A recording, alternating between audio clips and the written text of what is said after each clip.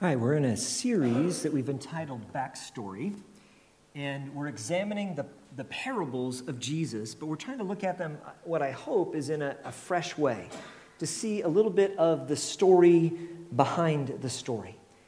And so today we're going to look at a parable that is commonly called the parable of the unrepentant servant, but I actually think there's a better title for it that we'll discover a little later on as we go into it. But the story ultimately is about forgiveness. C.S. Lewis put it so well. He said, "Forgiveness is a beautiful word until you have something to forgive. It's so great in concept until that arrow of hurt pierces your own heart. When you get to that point, it takes on a whole new dimension and meaning." I'm going to push that one away. Forgiveness may be the most difficult thing God commands us to do. And so as we begin, I want you to think and allow the Holy Spirit to speak into your own heart and mind. Is there someone or an event in your life that you're really having a difficult time forgiving, letting go of? My premise to you today is that God wants to set you free because the fact that you're struggling with it means that it has a hold on your life that God wants to break. And here in this parable, we're going to see what God has done for us and then how we can respond to what He has done and find freedom, the freedom of forgiving others. Forgiveness is difficult, and it is because this desire for wanting to strike out against those who hurt us is so strong that the Lord Jesus deals with the need to forgive on numerous occasions in the Gospels. He considered it to be one of the crucial life issues, and His entire life was both a lesson about forgiveness and a provision for it. It is incredibly important. Now, before we get into this, I need to put a little bit of a disclaimer. Forgiving someone does not mean that what they did was okay. It is not saying that what happened to you was something small that should be minimalized. It may be very, very significant. It also does not mean that there aren't consequences for a person's actions. We can forgive someone, and if something has been done against us criminally, there will still be consequences that impact their life because they not only sinned against us, they sinned against a law, and therefore they are subject to the consequences of that law. However, God is very clear that He calls us to forgive. And so when we come to this passage, Peter asks a great question. How many times must I forgive my brother? It's a question that when someone has offended you more than once, seemingly they have a lifestyle of offending you, all of us are going to ask, how many times do I need to forgive this person? And Peter, his answer that he gives is actually what he would think a pretty generous answer. Because in that day, the wisdom of the day by the religious leaders was that you should forgive someone 3 times. It's kind of, if you were an American, it would be 3 strikes, then you're out. Okay, after that, there's no more grace. That's all you get. Now, where did they come up with that? The rabbis would teach that, and they would basically tell you, okay, 3 times, and then after that, payback. Well, it comes from the book of Amos. It's a small little book, a prophecy. And in that book, 7 different times, the Lord, in a kind of poetic form, says something along these lines. He says, "Thus says the Lord," this is Amos 1:3, "For 3 transgressions of Damascus, and for 4, I will not revoke punishment." And then he goes on and says the exact same thing about Gaza, about Tyre, about Edom, Moab, Judah, and Israel. He's basically saying that there comes a point when a nation, when their sin and rebellion against God gets so full that consequences are going to come. And that's a truth. We all are accountable for our sins. But that passage has nothing to do with how often we should forgive someone else who has sinned against us. But Peter, he doubles what the conventional wisdom of the day is, thinking Jesus is going to agree with me on this because I've more than doubled what everybody else expects. But Jesus says no, not 7 times. 7 times maybe is a good start, but 77 times, he says. Now, where does that come from? Well, let me show you a little bit of the background, because what Jesus is doing is he's showing the exact opposite of human nature. If you turn back into the book of Genesis, there's a story in Genesis chapter 4 about the first conflict in human history. It is a conflict between Cain and Abel, 2 brothers, 2 sons of Adam and Eve. And they have a conflict, and their conflict revolves around Cain's jealousy, because Abel offers a sacrifice to God that is accepted, but Cain, wanting to look good in his own eyes, brings something that is outside of what God has told them to do, and his offering is rejected.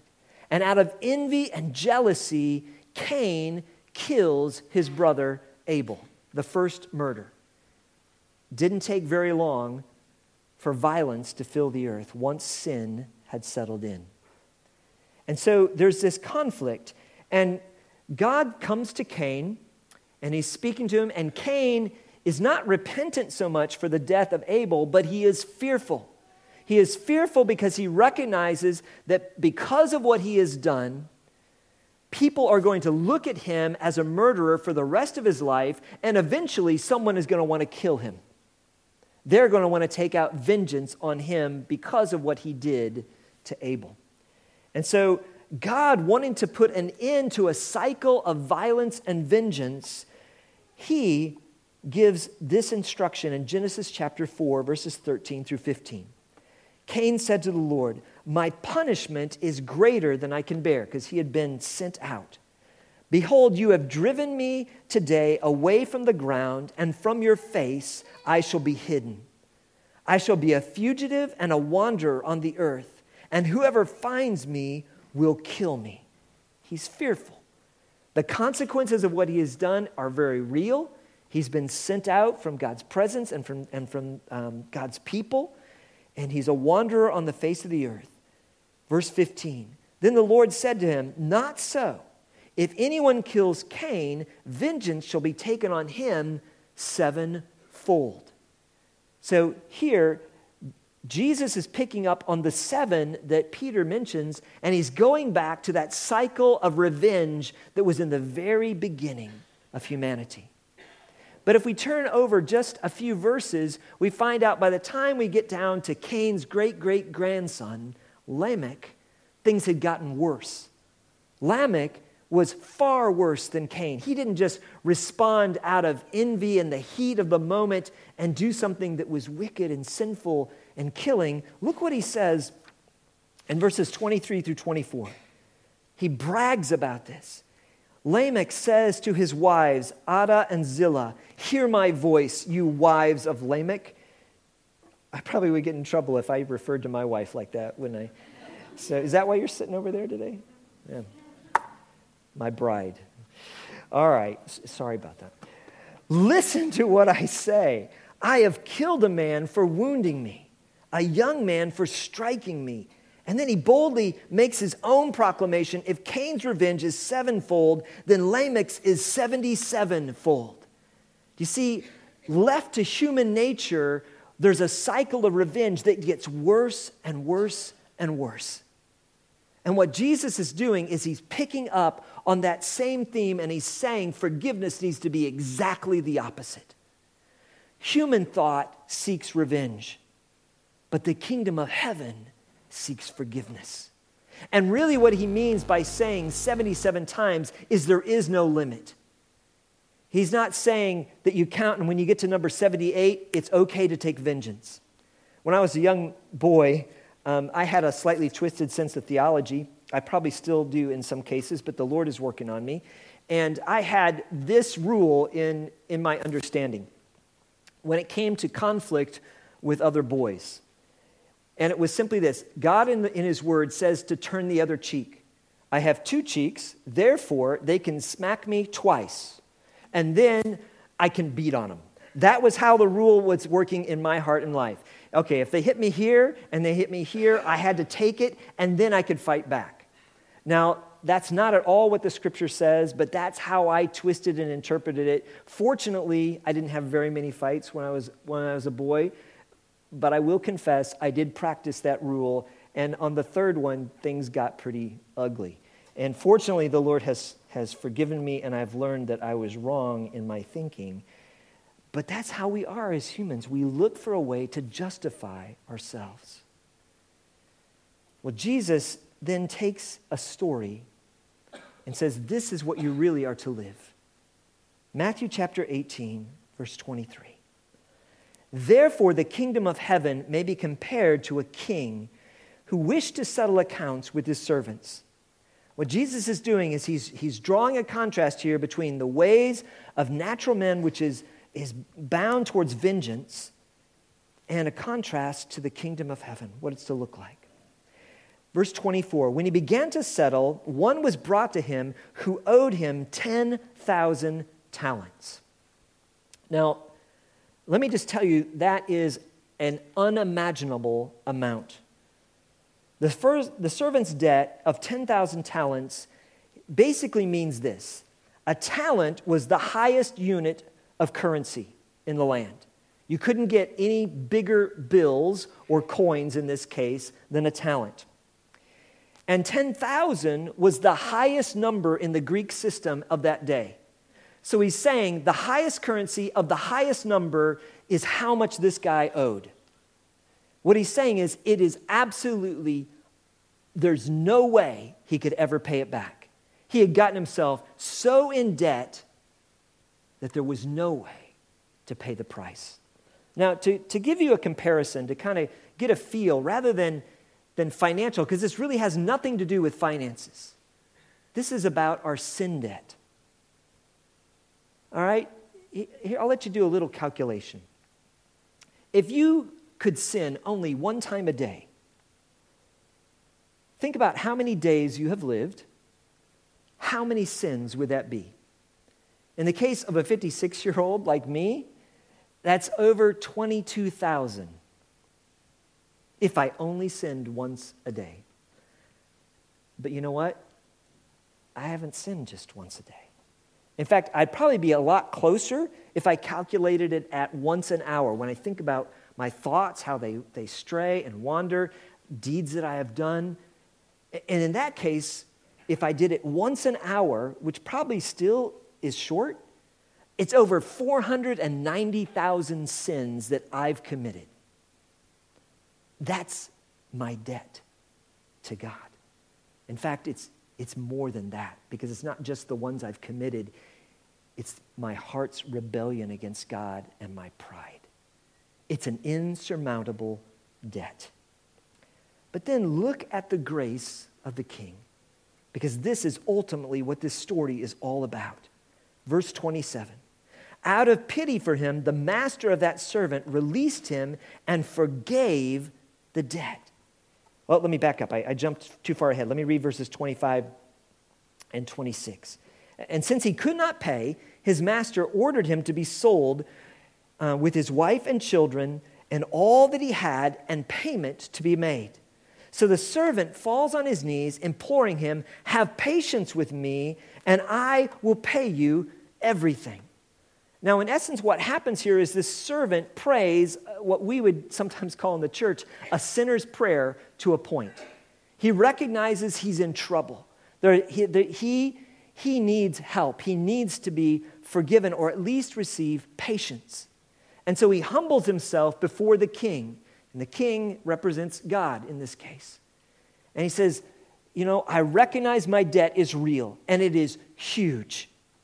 But if you'll just give me time, I'll pay it back. But God, knowing he can't pay it back, there's no way he can pay it back, goes even further and gives grace and says, I will forgive the debt. Now, here's something incredibly important that often gets missed in this passage. When the king forgives the debt, it means he pays it. Debts don't just go away. The debt was still real. It was there. And it had to be paid. In this case, the only one who could pay it, the king, is the one who pays it himself. Forgiveness always costs the one who forgives. This is a principle we need to understand because we have to recognize that there's a cost to forgiveness. It goes on in the passage in verse 28. When that same servant went out, he found one of his fellow servants who owed him 100 denarii, 100 days' wages. Okay? A far smaller amount, still a significant sum, but very small compared to the original debt of the first servant. And seizing him, he began to choke him, saying, "Pay what you owe." So his fellow servant fell down and pleaded with him, "Have patience with me, and I will pay you." The same thing he did before the king. He refused and went and put him in prison until he should pay the debt. When his fellow servants saw what had taken place, they were greatly distressed, and they went and reported to their master all that had taken place. Then his master summoned him and said to him, "You wicked servant, I forgave you all that debt because you pleaded with me. And should you not have had mercy on your fellow servant as I had mercy on you?" And in anger, his master delivered him to the jailers until he should pay all his debt. So also my heavenly Father will do to every one of you if you do not forgive your brother from your heart. Ultimately, this parable is about our hearts. It's not about sins done against us. It's not about debts that we owe. It is about the condition of our heart. And it is in that we discover that forgiveness has a source. Through this parable, we discover that the forgiveness comes from the king. The source of all forgiveness is God, because forgiveness is not natural. That's why it is so hard. Forgiveness is divine in its nature. It is absolutely against our nature to forgive. So the backstory of this parable is that God pays our debt of sin. Jesus Christ chose to pay what you and I could never in a billion years pay. Like this servant, we are in the deepest possible debt to God because of our sin. We need to be forgiven. And if we lose sight of how much God has forgiven us, we will never truly be able to forgive others. So forgiveness comes from a source, which is God.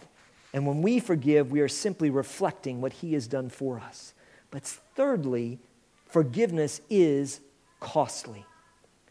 The forgiver pays what the forgiven owes. Only the king can pay the debt.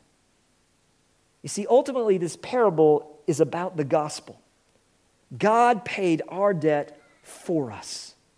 Jesus suffered the price of debtor's prison. He was separated from the Father.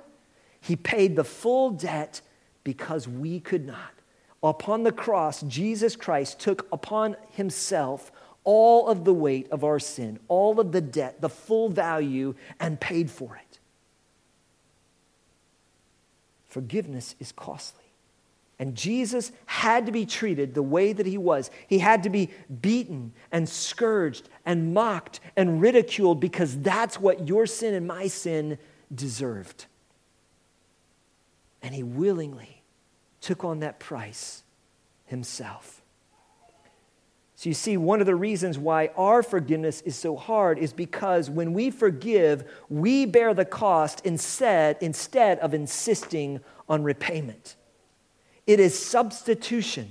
It is allowing ourselves to suffer for the sin of another person. It is ultimately atonement because that is what Jesus Christ did for us. But this, because of what it truly is, that's why it's so important to God. When we recognize that forgiveness is a picture of what God has done for us, then when we refuse to forgive, we are saying, in essence, that God's forgiveness of us really is not that important to me. It's sobering, isn't it? When we think about it. Now understand, forgiveness is not excusing other people when you come to an understanding of their actions. Forgiveness deals with sin. And if the behavior can be excused, then it needs to be accepted, not forgiven. Nor is forgiveness forgetting, allowing something to slip out of our minds. When God forgets our sins, which he says he does in the Scripture, they do not slip out of his omniscience, his all-knowing. To say that he does not remember them against us is not quite the same as saying he does not remember them. He chooses to not hold them against us anymore. He chooses to place them on Jesus Christ and sees them as paid in full. Often we are overwhelmed by the cost of forgiveness. At times, even now, some of you are thinking, if you only knew what this person did to me. I have no desire to minimize what has happened or the extent of evil that you have endured. Nor am I suggesting that reconciliation is always possible, especially when that person refuses to accept or acknowledge responsibility for what was done. But we do need to look at this in light of what God has done for us. Furthermore, it's important for us to recognize that forgiveness is given and never, ever earned. If someone could earn forgiveness, then they paid the debt. But because it's a reflection of what God has done for us, we recognize that the forgiver is the one who has to pay the debt. That's what God has done for us. G.K. Chesterton put it this way: forgiveness means pardoning the unpardonable, or it is not forgiveness at all. This parable is often called the parable of the unforgiven servant, but I think perhaps what it really is the parable of the new covenant. Every time when we gather together for communion, we have the bread and the cup. The bread represents Christ's body, which was given for us, and the cup represents his blood, which was shed for the forgiveness of sins of many. It is a picture of the price that Jesus Christ paid to forgive us. He poured out all of himself in order to cover over our debt. In that, he said, "This cup is my blood, which is poured out for the forgiveness of the sins of many, and it is the new covenant." So you see, in order for us to truly celebrate what Christ has done for us, we need to share the same cup with others and forgive them. We need to represent the new covenant in our lives. And that's what he's calling us to do. Forgiveness means erasing the act, letting go of the wrong. In fact, that's precisely what the word means in Matthew 18:21. I choose to forgive. I'm not to wait until I'm no longer hurt by what was done. Forgiveness is a servant of our will. It is not the prisoner of emotions. It is not easy. In fact, it may be the hardest thing we ever do. But also, it will be the thing that we do that is most like Jesus Christ. Keep that in mind. Forgiveness, ultimately, when we choose to do it, not because the other person deserves it, but because God deserves it, is an act, an expression of worship. That's why you do it. Say, Lord, because you have been so gracious to me, I want, as an expression of my love for you, to forgive those who have wronged me. That's why Jesus taught us that in the prayer.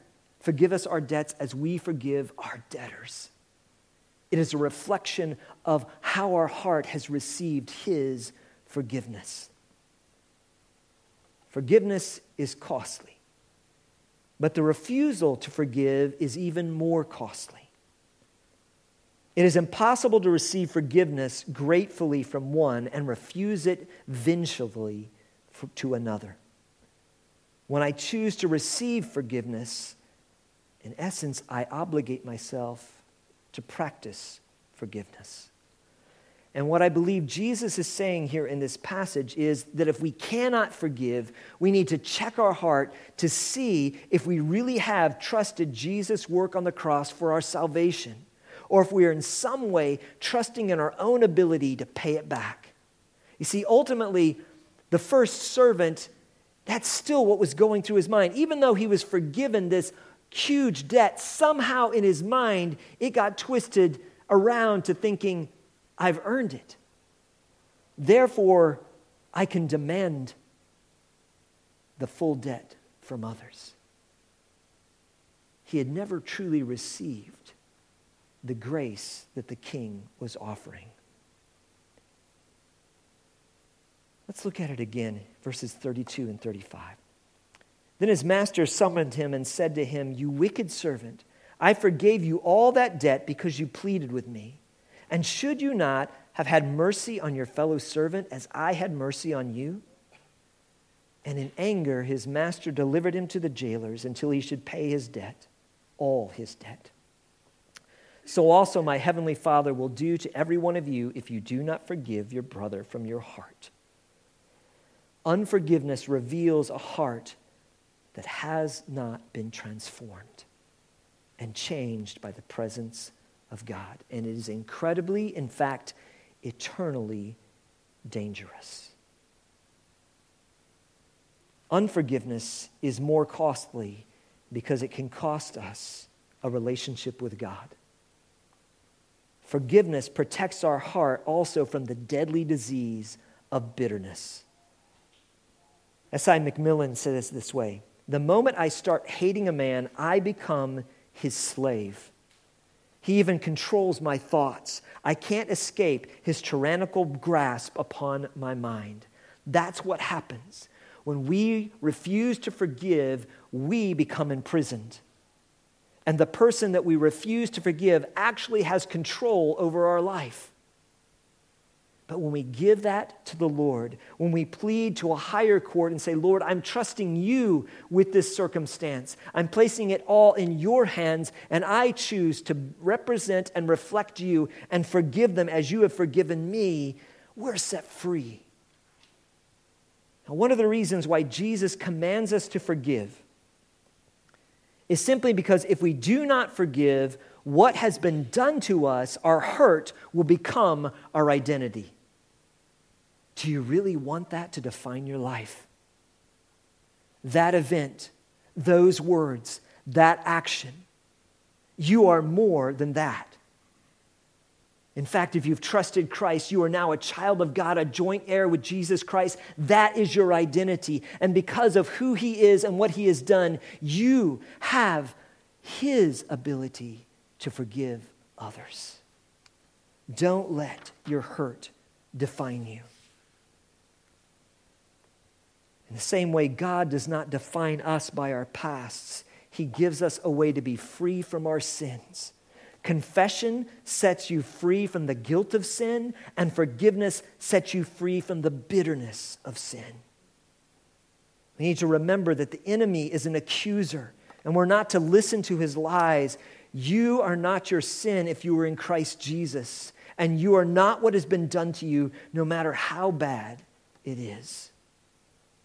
Because when sin becomes your identity, it will keep you in prison every time. So what do we do with it? First off, we recognize that the only reason we can forgive is because we've been forgiven. And so I've put in your sermon notes some steps to help us walk through forgiveness and get to the point where we can begin to allow God to do a work in us and then through us. It is not easy, But here are the steps. I put a short version in your sermon notes, and there's a longer version that's on the website in the media section, if it's something that you want to spend some time going through, especially some of the scriptures. Step one is to call on God. Ask God to reveal unforgiveness in your heart. Confess it for what it is, and ask Him to change you. I told you, it is not natural, it is supernatural. And therefore, we need God to work in us. Ask God to renew your heart and to give you a right spirit. Then thank God for His forgiveness of you. Ask God for the grace to forgive the one who has offended you. That's the first step. Call on God. We need Him. Secondly, choose to forgive. Forgiveness is a choice of the will. Choose to give the person and the circumstances over to God and allow Him to handle the situation.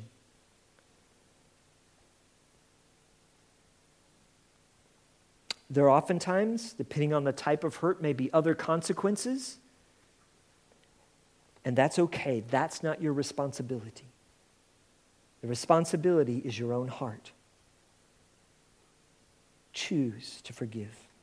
And there's a blessing that comes with that. Jesus in Matthew 5 said, "Blessed are the merciful, for they shall receive mercy. Blessed are the peacemakers, for they shall be called the sons of God." Here's why I say that when you forgive, when you choose to make peace with the person who has forgiven you, you are most like Jesus Christ, because that's what He said. You look like His son, His daughter, when you choose to forgive.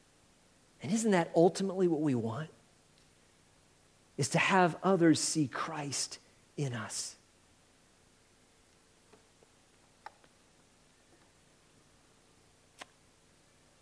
If the person that you need to forgive is not alive or is for some reason unapproachable, the forgiveness needs to be a work in your heart, and ask the Holy Spirit to do His healing. If they are approachable and are alive, then find a way to take action if you can. Address the situation, acknowledge that there's something that's wrong and needs to be fixed. See if there can be some understanding in the relationship. The third step may be the most important, and that is to take every thought captive.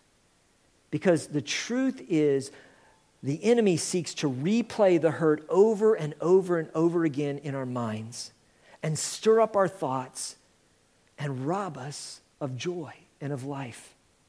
2 Corinthians chapter 10, verse 5 says, "We destroy arguments and every lofty opinion raised against the knowledge of God, and take every thought captive to obey Christ." Here's what I encourage you to do, whether it's about forgiveness or any other sin that begins in the focus of our thoughts.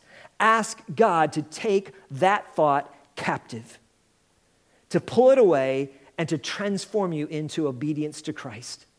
This is something I've found that I have to do often in my life. When I'm having thoughts that are sinful, I need to ask the Lord, would you take that thought captive? I don't want to think this way, and if I'm left to my own, that I will just replay that over and over again and make it worse. So would you take that thought captive, Lord? And would you enable me to change my thinking and obey you, to obey the Spirit promptly? We take our thoughts captive by praying, by focusing on God's forgiveness, and by focusing on God's word. And there are passages of Scripture, in particular the story of Joseph in Genesis 37 through 45, the story we looked at last week in the prodigal dad in Luke 15, 11 through 32, and this passage here in Matthew 18 that helps us see God's heart. There are other passages like Ephesians 4:32, which tells us to be kind to one another, tenderhearted, forgiving one another as God in Christ forgave you. Be imitators of God. And then step 4, not only do we need to have our thoughts taken captive, we need to continue to forgive. God forgives us perfectly and forever. He says in the Psalms, "For as high as the heavens are above the earth, so great is his love for those who fear him. As far as the east is from the west, so far has he removed our sins from us." East and west never meet. God said, "I've separated them from you. They can't come back." Ask him to enable you to forgive in the same way. I want to end with a little video clip that kind of summarizes it and probably says it better than I can. And then we're going to go into a time of worship. But let me pray for us, and then let's watch this clip and then go into a time of worship. Dear Heavenly Father, we are debtors to you. Every single one of us is in need of your forgiveness. And Lord, you graciously poured out Jesus' life. You gave your Son to pay the ransom that our sin required. You paid a debt we could never, ever even begin to pay. Lord, help us to remember that and remember with awe what you have done for us. And then by the presence of your Holy Spirit, empower us, Lord, to forgive. Lord, I know that there are those here in this room and that the hurt is so deep. It went on perhaps for so many years that there's no way I could even begin to comprehend it. But you do. So Lord, would you speak to their heart? Would you wrap your arms around your sons and your daughters who are wrestling, who are struggling right now, and remind them that you are with them right now, and that you love them, and you accept them, and you've forgiven them, and that you can give them the power to place that hurt in your hands, to place that person in your hands. Lord, I pray that today you will set hearts and lives free. Lord, those who have never trusted you, Lord, I pray that today they will recognize that they can't pay their debt either. And they need you. They need to receive your grace. And Lord, I pray that you would rescue them, that they would call upon the name of Jesus Christ today and receive your salvation. Lord, prompt them after the service to go and speak to one of our intercessors, to pray with them. Lord, there's others here that there's things they need to forgive. Lord, would you do a work in their heart and set them free? Lord, let them know that they're not alone. You're with them. And Lord, others will stand and walk alongside of them. Father, we need one another as the body of Christ. Do a work in us, we pray. For your name's sake, honor and glory, we ask. Thank you, Jesus, for your forgiveness. In your name, amen.